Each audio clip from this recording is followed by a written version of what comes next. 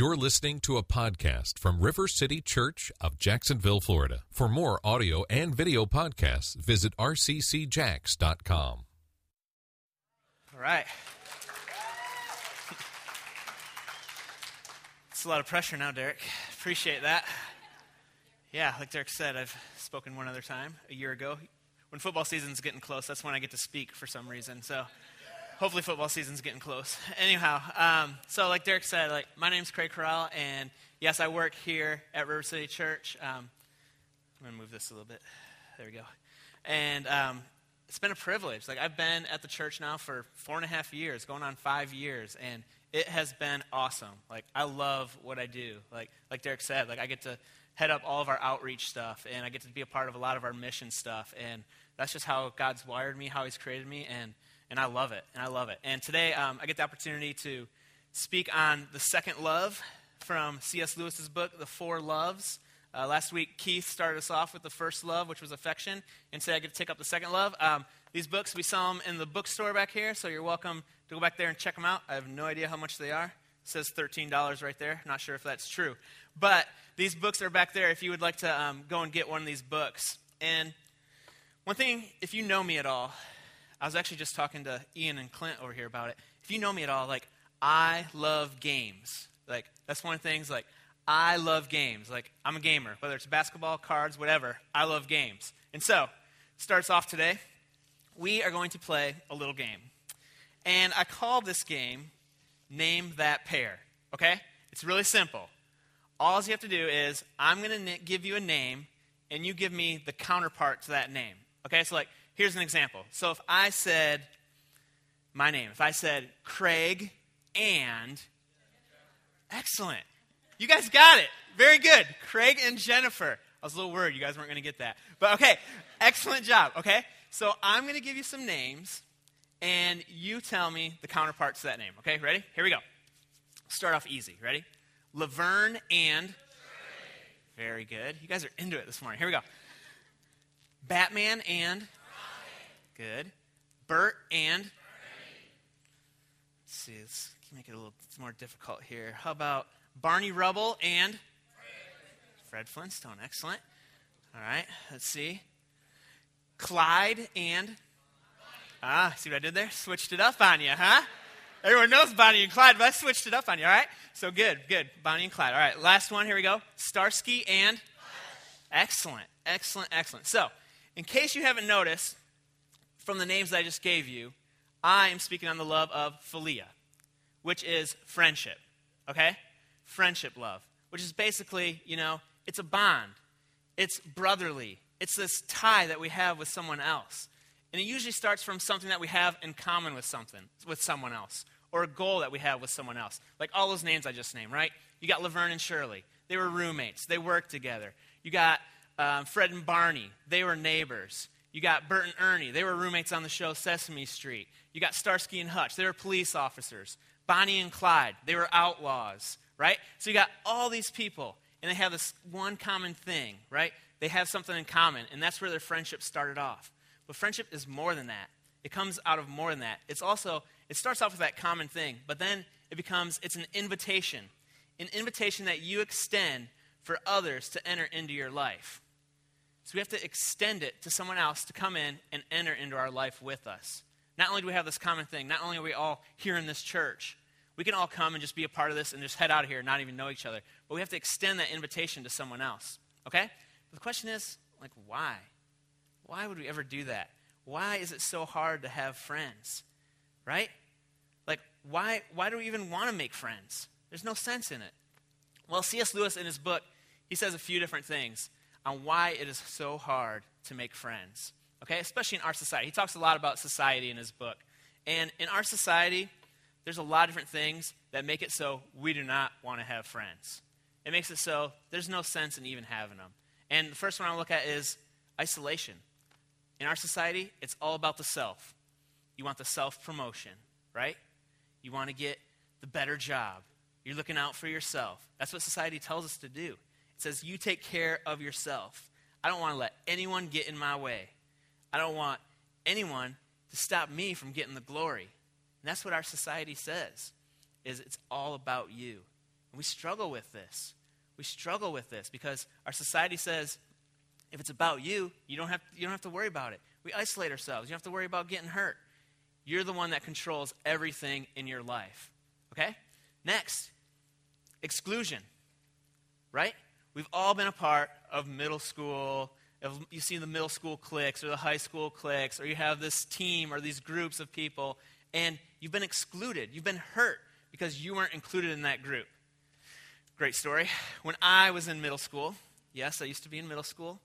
Great time. As Ed New would say, it was the best 3 years of his life. Wait, he would say 6 years, right, Ed? Something like that. Best 6 years of Ed New's life. So anyway, when I was in middle school, I started this club, and it was called the Cool Club. I know what you're thinking. Awesome name. One of my many gifts, is to come up with cool names. So if any of you guys are expecting children, just come talk to me. All right? So the Cool Club, right? And I had this club, and there were like 4 people in it. It was like me, my best bud, and I think we had 2 girls in the club too, which was awesome, right? And so I thought it was great. And people would come up to me, and they'd be like, Craig, can we be in your club? And I'd be like, no, sorry. You're not cool. You're not cool enough. You cannot be in my club. And, me in middle school, I was like, that's innocent. I'm not hurting anybody. But wouldn't you know it, this other friend of mine, this other guy in the class, he was probably a little bit more popular than I was, he decided to start a club. I don't remember the name of it. It wasn't as cool as my name. But he started this other club. And, of course, the 2 girls in my club decided to join his club. So then it's just me and my buddy, and that's just weird. That's not really a club. I don't know what that is, but it's weird. So I'm just sitting there, and I'm like, man, what's going on? Suddenly, I'm the one on the outside, and I'm left out, and I'm hurt.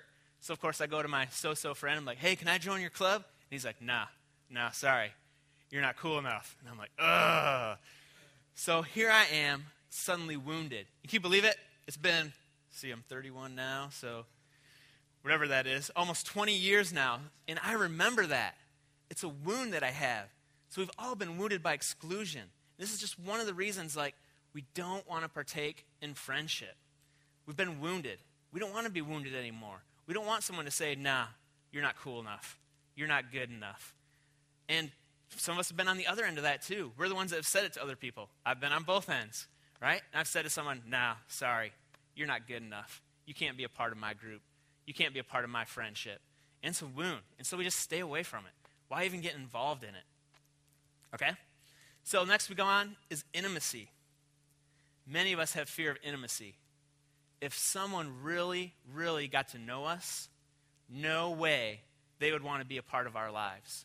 If they knew what I was really like on the inside, there's no way they would want to be a part of my life. It all becomes about behavior. When we're doing good and feeling good, we're like, yeah, I'm ready to have friends. But when we're not doing good, we just back off. We seclude ourselves. We don't want any intimacy with anybody. And also, it's also like, in intimacy, you have to be vulnerable. You have to open yourself up. And a lot of times, as guys, or anyone actually, we're like, man, I don't know if I want to be intimate because, or if we're in a place where not everyone's the same as us, we're like, oh, I definitely don't want to be intimate because I don't want that weirdo liking me and being friends with me. And they're going to be calling me at all hours of the night, and it's going to be awkward, and I don't want to be a part of that. And so we're like, nah, I don't want to be intimate with anyone. And so I have a clip that kind of shows what intimacy is like and how we exclude ourselves a lot of times. And I'm not promoting this video. It would probably not be appropriate for any other church other than RCC, but it does a great job of showing about intimacy and just how we exclude ourselves and how we don't want to let anyone else into our wolf pack. Go ahead. I want to talk about something. All right. I'd like to say something Oh, we need volume. that I've prepared tonight. All right, Alan. Hello. How about that ride in? I guess that's why they call it Sin City. You guys might not know this, but I consider myself a bit of a loner. I tend to think of myself as a one-man wolf pack. But when my sister brought Doug home, I knew he was one of my own. And my wolf pack, it grew by one. So there were two of us in the wolf pack. I was alone first in the pack, and then Doug joined in later. And 6 months ago, when Doug introduced me to you guys, I thought, wait a second, could it be?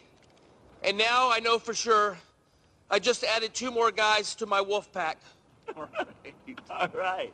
We're back. Classic. We are back. We are back. We are getting Doug back. And we're the 3 best friends that anybody could have. We're the 3 best friends that anyone could have. We're the 3 best friends that anyone can have. And we'll never, ever, ever, ever, ever leave each other. We're the best 3 friends that All right. I mean, the 3 best friends. Excellent. So, it's an awkward clip, right? You got this guy, and it's like no one really wants to be his friend, but suddenly he's included himself in the group, right?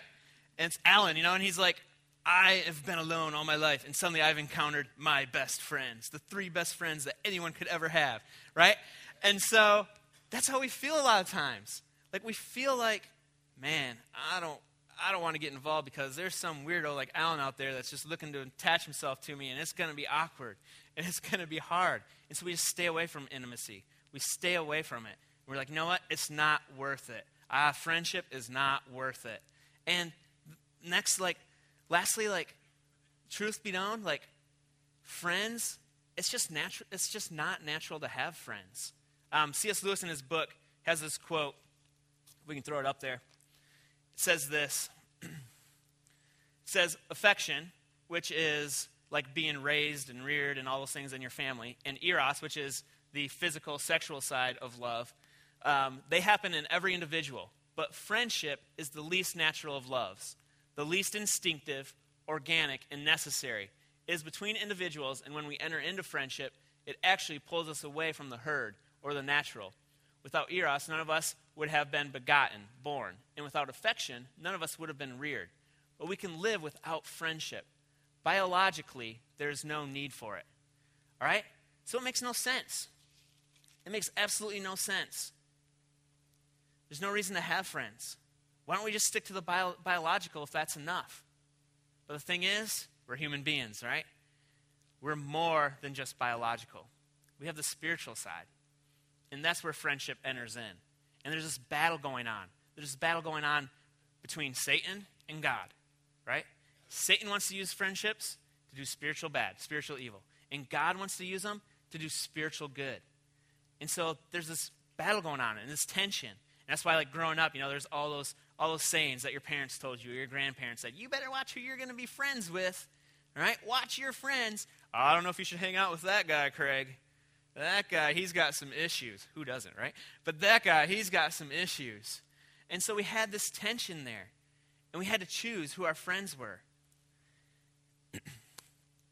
And the thing is, that is what makes friendship so different from all the other loves. We choose how this will shape and mold us. We choose who our friends are going to be. We choose how this love is going to look in our life. So a lot of times we choose not to even have it involved in our life. And sometimes we choose to have it involved in our life. And God can do amazing things. And Satan can do evil things too. And so there's this struggle going on within us. Well, we're going to look at an example of friendship in the Bible. All right? If I asked you to tell me about a friendship in the Bible, this would be one of your top 2 or 3 guesses on friendship in the Bible. And we're going to look at Jonathan and David. Okay? So if you can pull out your Bibles. If you need a Bible, there are Bibles at the poles here. If you don't own a Bible, you're welcome to these Bibles. You're welcome to take them home with you.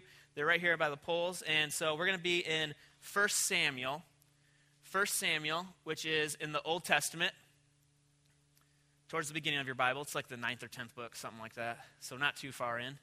All right, so 1 Samuel chapter 18. I'll read it off the screen up here. Here we go, 1 Samuel chapter 18. We're looking at verses 1 through 5 or 6, 1 through 5. And it says, as soon as he had finished speaking, actually, you know what? Back up, sorry. Give you a little dialogue going in. What's going on here, okay? So, David. David is this little shepherd boy, right?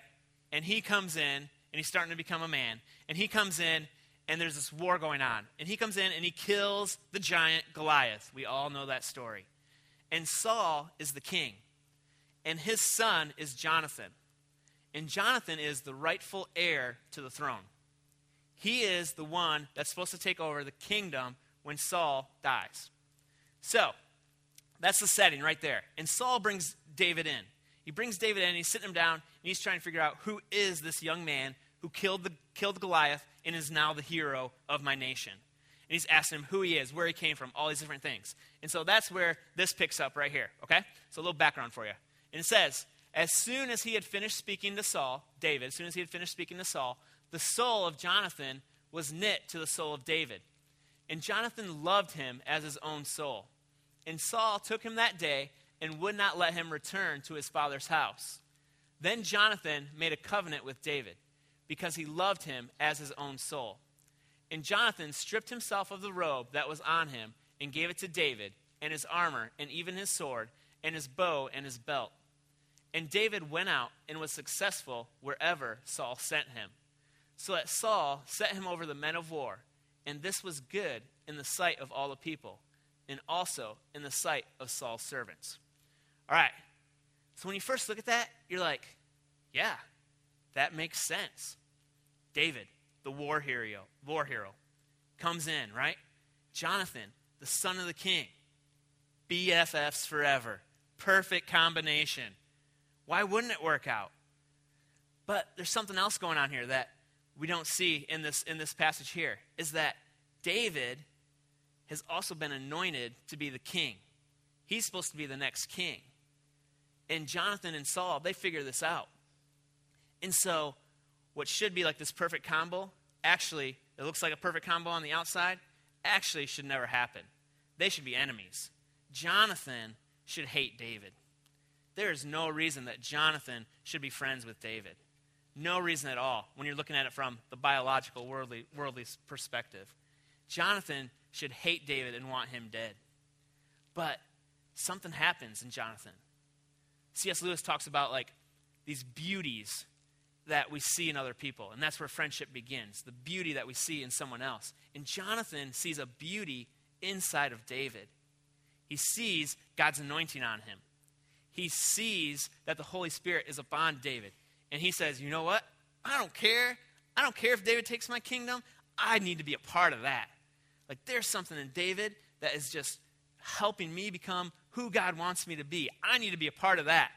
And vice versa. David should be scared to death of Jonathan. There's no reason for David to be friends with Jonathan either. He should be staying away from him. His dad, Saul, is trying to kill him. Why would you want to be friends with someone whose dad is trying to kill you? You should stay out of that building. But for whatever reason, David sees something in Jonathan. He goes, you know what? I need to be a part of that guy's life. That guy needs to be in my life because he speaks something into me, which is awesome. He has God's anointing. I need to be a part of that. And so they form this friendship, which makes absolutely no sense. No sense at all.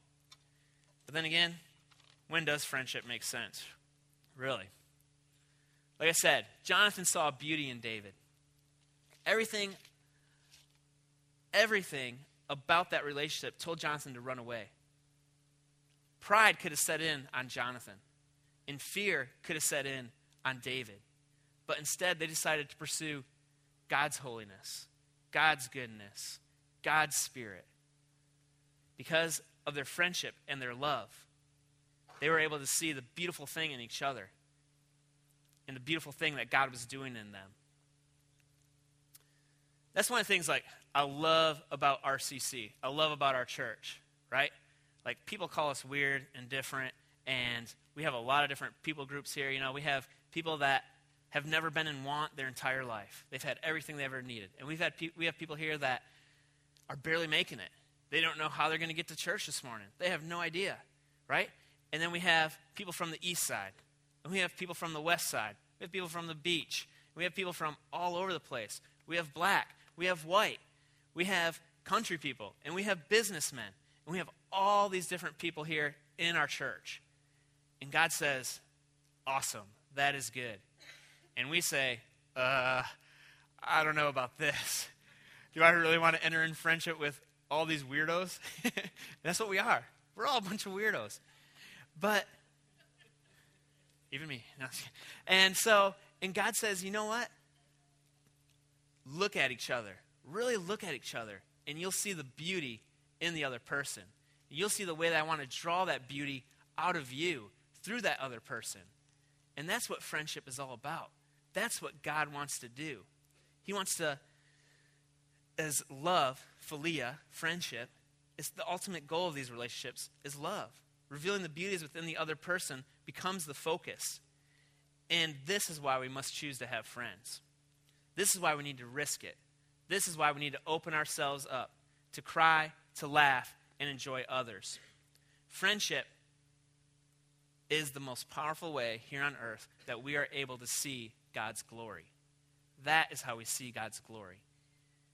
As Christians, that's how we do it. That is how we're going to see God's glory. We see that beauty in someone else, and it reflects what God's glory is. They see it in us, and it reflects what God's glory is.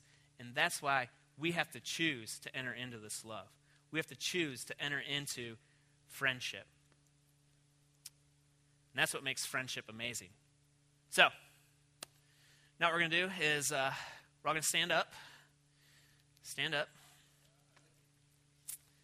And we're all going to hold hands and sing Michael W. Smith's song, Friends Are Friends Forever.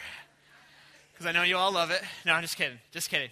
Now, actually, we are going to enter into what one of the most powerful times that I love here at RCC, which is our prayer ministry. And I feel like God just wants to do a lot of different things today. I feel like all of us are dealing with all those issues, but I feel like God's just bringing to mind to each of you just specific things in your mind or in your heart that he wants to work with. For some of us, that could be forgiveness. As I've been going through this talk this week, I feel like forgiveness is a big issue when it comes with friendships. Just like I was talking about my little cool club there, we hold on to that. When people exclude us, we don't want to forgive them. And some of us need to forgive ourselves from how we've excluded others. And so I think that's going to be a big part of what we do when we go into prayer ministry today, is just thinking about that. How is it that God wants to speak to me? I see now, in order to see God's glory here on this earth, in order to see the beauty in others and have the beauty in me pulled out, I need to enter into this love. I need to enter into friendships. Maybe some of you just don't know how to do that. So let's ask God. Come down front and ask God, how do I do that? I'm going to have Derek come up now, and we're going to enter into prayer ministry.